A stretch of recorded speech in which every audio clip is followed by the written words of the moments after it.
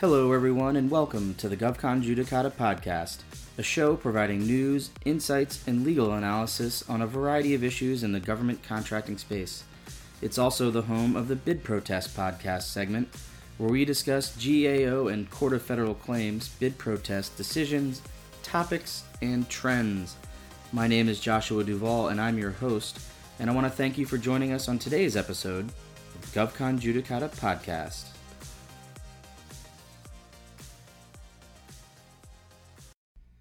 Well, hello everyone, and welcome to the GovCon Judicata podcast. My name is Joshua Duvall, and I'm glad you've joined us today for this update to the CMMC. That's the Cybersecurity Maturity Model Certification. I hope everyone out there listening is safe and healthy. Hope your families and friends are safe and healthy with this COVID-19 floating through the air, so to speak. And if you're listening and you're out there and you're, by the nature of your job, having to work, or if you have family or relatives that are, by the nature of their jobs, out and about working and are unable to social distance, I say thank you for doing that. And that includes folks at the restaurants and grocery stores and hospitals, doctors, nurses, and janitors, first responders, military, and so on and so forth. I just want to give you a shout out for doing that. We're doing our best here to social distance to help sort of flatten the curve, so to speak.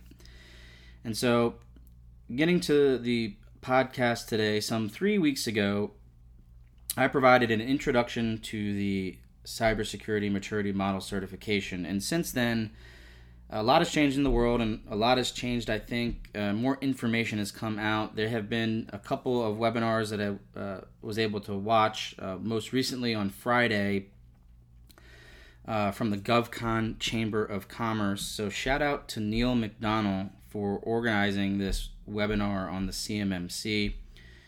There's a recording available on their website now. And that panel had folks from industry, Miss Viva Vermani and Miss Catherine Deming, as well as some folks from the Department of Defense, Miss Katie Arrington, Miss Stacy Boschanic, and Miss Sherry Savage. And this was a highly informative webinar. Got a lot of information out of it, a lot of good content, including if you're a small business and you're looking to the PTACs for guidance. Miss Sherry Savage is the DLA PTAP program manager, and she's been working with the PTAC offices to get them up to speed with this. So I'm not going to talk about that on today's podcast. However, I urge you to watch the recording. It's about 90 minutes. There's a lot of useful information in there, and it's worth listening to for sure. I was also able to track down a webinar from earlier in the month at the Maryland Innovation and Security Institute. Katie Arrington was also part of that, and there was a panel there too. So I was able to catch that on YouTube as well, and as sort of my preparation for today's podcast, so to speak. And so with that out of the way, let's break it down into two parts here. I'm going to first talk about the CMMC accreditation body and then turn to the CMMC. And so with the CMMC accreditation body, the Department of Defense has signed the MOU with the CMMC AB. It's a memorandum of understanding. That will be provided a press release for that this week sometime. And that's some great news. Things are moving forward. We're not stopping here, even though we've got COVID-19 sort of interrupting the way in which we conduct business. Another update here, as many of you might be aware, there's going to be some sort of marketplace on the CMMC AB. That's where you can sign up to get an assessment, sign up to become a trainer, a third-party assessor. And look, if you're already conducting these assessments in a consulting capacity for companies, there'd be a conflict of interest to be the assessor for the companies that you're consulting. So they'll have some rules in place to prevent those type of conflicts of interest. There's also going to be some sort of list of approved products. Not quite sure where they're going with that, but that's something to keep an eye out for. There will be a database of certified contractors. Sounds like that might be on the accreditation body, some sort of non-public in nature due to the security risk. So that'll be there. It sounds like they're going to be building that. And assessors are going to be visiting your office. They're going to be knocking on your door, so to speak. And that is sort of part of the process, but also, in DoD's words, to buy down the risk of foreign ownership and shell companies. So if you thought you were just going to email your system security plan to the third-party assessor, that's not how it's going to work. And finally, currently, there are no certified third-party assessors out there, and so just be wary of that. Folks are making representations, probably just in their marketing, but as of now, there isn't a third-party assessor that can do this. So just be careful with that when you're meeting with folks. And so with that update to the CMMC accreditation body out of the way, let's next turn to the CMMC. Now, before I begin here, I just want to throw a shout out to three people: Emily Harmon at emilyharmon.com. Jonathan Hard at H2L Solutions, that's h2lsolutions.com, and Ben McMartin, Public Spend Forum, that's at publicspendforum.net, and they were kind enough to donate some of their time. I had some questions pop up as I was recording initially over the weekend and doing some research. I thought to postpone the podcast a little bit because I wanted to get a little bit of insight from folks in industry, and they were kind enough to have some conversations with me, so thank you all. With respect to the CMMC, also, Department of Defense released version 1.02 last week on the 18th. I believe it was published on the 19th, but that's a new update. According to the errata, 15 administrative changes were made. Now, those are not critical, and they're not substantive changes. And so, even though they are administrative in nature, it's worth making sure that you're using the right document when you're discussing the CMMC. So, version 1.02 is out. That's March 18th. And so, turning now to what I learned during the webinar, DoD has said that they're still on target to have 15 Pathfinder contracts to have the CMMC as a go-no-go threshold by sometime this fall. And so that remains undisturbed, notwithstanding the fact that there are issues with teleworking and there's a new era, so to speak, during this COVID-19 pandemic that we're dealing with. DoD has not slowed down. They are still on target for that. DoD has said that they're in the process of its rulemaking change, and so what they're doing is going to be pushing out a proposed rule sometime in the next month or two, and then have that hopefully be a final rule sometime this fall when the CMMC is rolled out.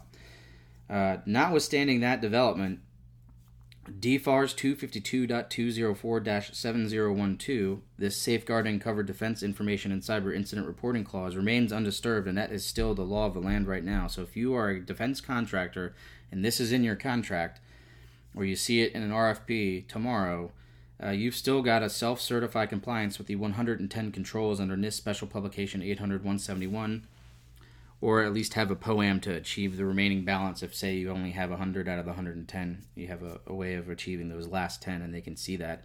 When the CMMC is in place, however, there will be no POAMs. You will have to have all of the requirements to be eligible to have the certification at whatever level you're going for. So just be aware of that. This is the law of the land.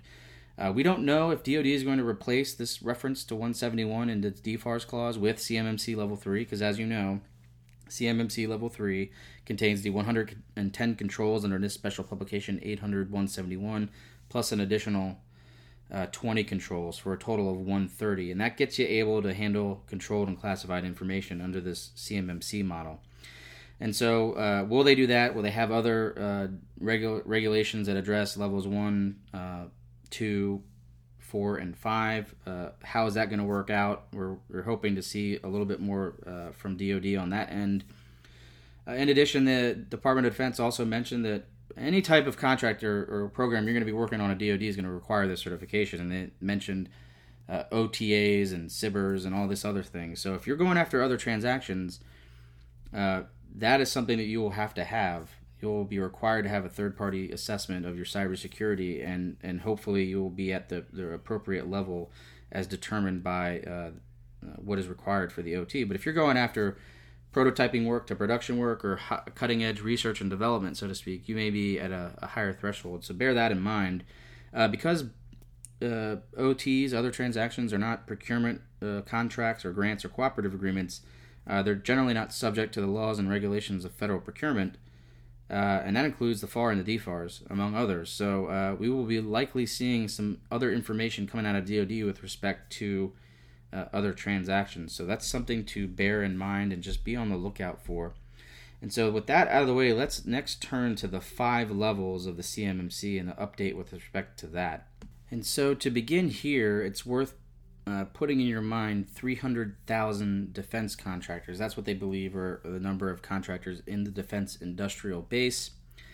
And also 15,000 or so just shy of 15,000 are the number of cleared defense contractors according to the Department of Defense. And so what DoD is saying is they anticipate the majority, some 90 to 95% of defense contractors will be at level 1. And they don't anticipate really anyone having a level 2. I mean, obviously some smaller businesses will get a level 2 because if they're working their way up, but DoD said that level 2 is a building block and will not be in RFPs. That was from the webinar, level 2 not in RFPs. And so if we look at the 300,000 figure and say 15,000 or so are the level 3 cleared defense contractors, that is about 5%, right? So what we have now is the remaining 95% being a level 1 or a level 2. But again, level 2, DoD says, is not going to be in an RFP. Whether or not a prime contractor flows down to a level 2 remains to be a different story, but that's the number for level 1. Another interesting number is 0.06%. And so DoD says that 0.06% of defense contracts will have CMMC level 4, and 0.06% of defense contracts will have CMMC level 5. And so that's some interesting numbers to think about. So when you're trying to figure out what number of CMMC you want to get, we have the 15,000 cleared defense contractor figure for what DoD thinks is level 3, and then they're also figuring that 0.06% of defense contracts will have CMMC level 4, and 0.06% of defense contracts will have CMMC level 5. And so utilize those data points in making your determination. But the interesting thing that sort of goes in line with a level 4 and a level 5 is, how is DoD going to select that? Now, based on the earlier webinar from MISI, the Maryland Innovation and Security Institute, Katie Arrington was giving a talk and mentioned hypersonics and critical technologies. And that would be the line for level 5. So if you're building a hypersonic weapon or something, that's an indication that you got level 5. But what happens when it's a critical technology or a high-value asset, so to speak, and it's not easy to tell? And why do I bring that up? Well, level 4 and level 5 both contain practices from NIST Special Publication 800-171B, which are the enhanced security requirements for critical programs and high-value assets. And those are designed to handle controlled unclassified information, but also to protect against advanced persistent threats, APTs. Now, if we go to this document in the glossary, it tells us the definition they're using of an advanced persistent threat, which is an adversary that possesses sophisticated levels of expertise and significant resources which allow it to create opportunities to achieve its objectives by using multiple attack vectors, including, for example, cyber, physical, and deception. These objectives typically include establishing and extending footholds within an IT infrastructure of the targeted organizations for purposes of exfiltrating information, undermining or impeding critical aspects of a mission, program, or organization, or positioning itself to carry out these objectives in the future. And so when we're talking about APTs, we're not talking about your hacker who's trying to get $1,000 in Bitcoin from the mom and pop shop down the street. We're talking about folks who are using advanced techniques to get inside of your networks, and they may be nation states, they may be proxies, or they may be intricate hacking networks of cyber criminals. But that is what they're thinking with levels 4 and level 5. And when we think about critical programs and high-value assets, that might be an indication of what DoD is thinking when they're going to be selecting a level 4 or a level 5. So how does Department of Defense go about selecting a level 4, for example, as a as opposed to a level 3 requirement as a go, no-go threshold. Now, if we go back to the document itself, level 3 has 3 processes, level 4 has 4 processes, and level 3 has 130 practices, and level 4 has 156 practices. So we're adding to the cost, we're adding to the scope of what a company is going to be required to achieve to get this certification. And the reason I bring that up is small business contracting. Now, going back to the CMMC accreditation body, it sounds like the database of contractors and their CMMC levels will be something that they build and house. Presumably it will be non-public. But if during market research, the Department of Defense acquisition personnel go to this database and they see that there are a number of businesses, small businesses at a level 3, whereas there are maybe 2 or 3 small businesses at a level 4, and during this market research, they realize, you know what? If I put this at a CMMC level 4, I can say that this rule of 2 is not satisfied because given the research you do based on their website and their capabilities, it doesn't seem like they can do the work. Now they have reason to take a program that may or may not have been already set aside for small business and put it unrestricted. Now, that's not to say that this will happen a lot, but as a government contracts and cybersecurity attorney focusing on helping small to mid-sized government contractors, this is something that came to mind. And so what are the parameters, what guidance are the Department of Defense going to be creating to help acquisition personnel make that determination? Now, again, if it's a critical technology or a hypersonic or something that's obviously a high-value asset or a critical program, that is the easy selection. Go to level 5. You're building a sub. You're the prime. But what if you're not in that position and it's a little bit more difficult to understand or difficult to discern?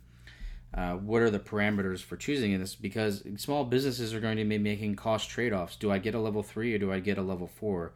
How many more practices? As I mentioned earlier, it's 130 practices versus 156 practices. So what are those additional 26 practices going to add to my cost?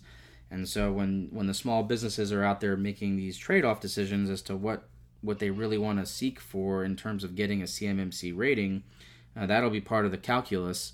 And so it'll be helpful to have guidance, I think, from the Department of Defense for what they're pushing out to the acquisition personnel for when to select specifically maybe a level 3 versus a level 4. Because again, it's to protect controlled and classified information. You're having these controls in place, but at level 4, you're now thinking about guarding against advanced persistent threats. And so that's something that came into my mind. Now, DoD said, look, hey, we're going to be working with Defense Acquisition University to make some CUI training to push out to program managers and contracting officers, and that's great. But at the end of the day, if you're a small business, this could be a real risk, particularly where we're talking about set-asides, where the agency does their market research and they can find 2 or more small businesses that are responsible, that can perform the work at fair market price. They've got to set it aside for small business. But on the other hand, if the DoD does their market research and it doesn't look like there are many small businesses at a level 4, can they justify putting it unrestricted on that basis? And so an additional thing to think about coming out of these webinars, as we learn more information and as things are unearthed, it is something that bubbles to the mind and brings about podcast episodes and blog posts from the whole of the defense industrial base to figure out, like, what are we really going to be thinking about here. But again, there's a lot of information from this webinar. Again, CMMCAB has signed the MOU. It sounds like there's going to be a marketplace with a bunch of things on it, including signing up for training, getting assessed, a database of contractors of sorts. Remember, they're going to be coming to your office to do these assessments, to buy down the risk of foreign ownership and shell companies, and there are no currently certified third-party assessors. And for the CMMC, likewise, look, 15 Pathfinder contracts this fall. They're still on target. They're making the rules. They're going to have a proposed rule hopefully coming out in the next month or two. OTAs and SIBRs are going to be subject to the CMMC requirement. And again, at the levels of 1 through 5, the DoD, based on this 300,000 number, are saying, A, there's not going to be a level 2 in an RFP. some 99 to 95% of defense contractors will probably have either a level 1 or a level 2. This 15,000 cleared defense contractors is the line for level 3, and some 0.06% of defense contracts will have CMMC level 4, and another 0.06% of defense contracts will have CMMC level 5. But again, what is DoD going to be utilizing to make that determination to use a level 4 over a level 3 when it's not as clear as the hypersonic type of contract, or the tanker contract, or the bomber contract, or the sophisticated satellite communications, or other type of contracts that are coming out of the Department of Defense? And so that's something that we're hoping to receive some guidance on. And so with that, I want to give a shout out again to the GovCon Chamber of Commerce and Neil McDonald. They're at govconchamber.com. The full webinar is up there. Again, if you're looking for information from the PTACs, Miss Sherry Savage provided a lot of helpful information. And the folks from industry who were on the webinar as well were very informative, insightful. And lastly, thanks again to Emily Harmon, Jonathan Hart, and Ben McMartin for donating their time to answer some of my questions. I think you might have heard my daughter scream in the background. We are, again, in isolation here, so to speak. So with that, I really want to thank you for joining us on the GovCon Judicata podcast. Till next time.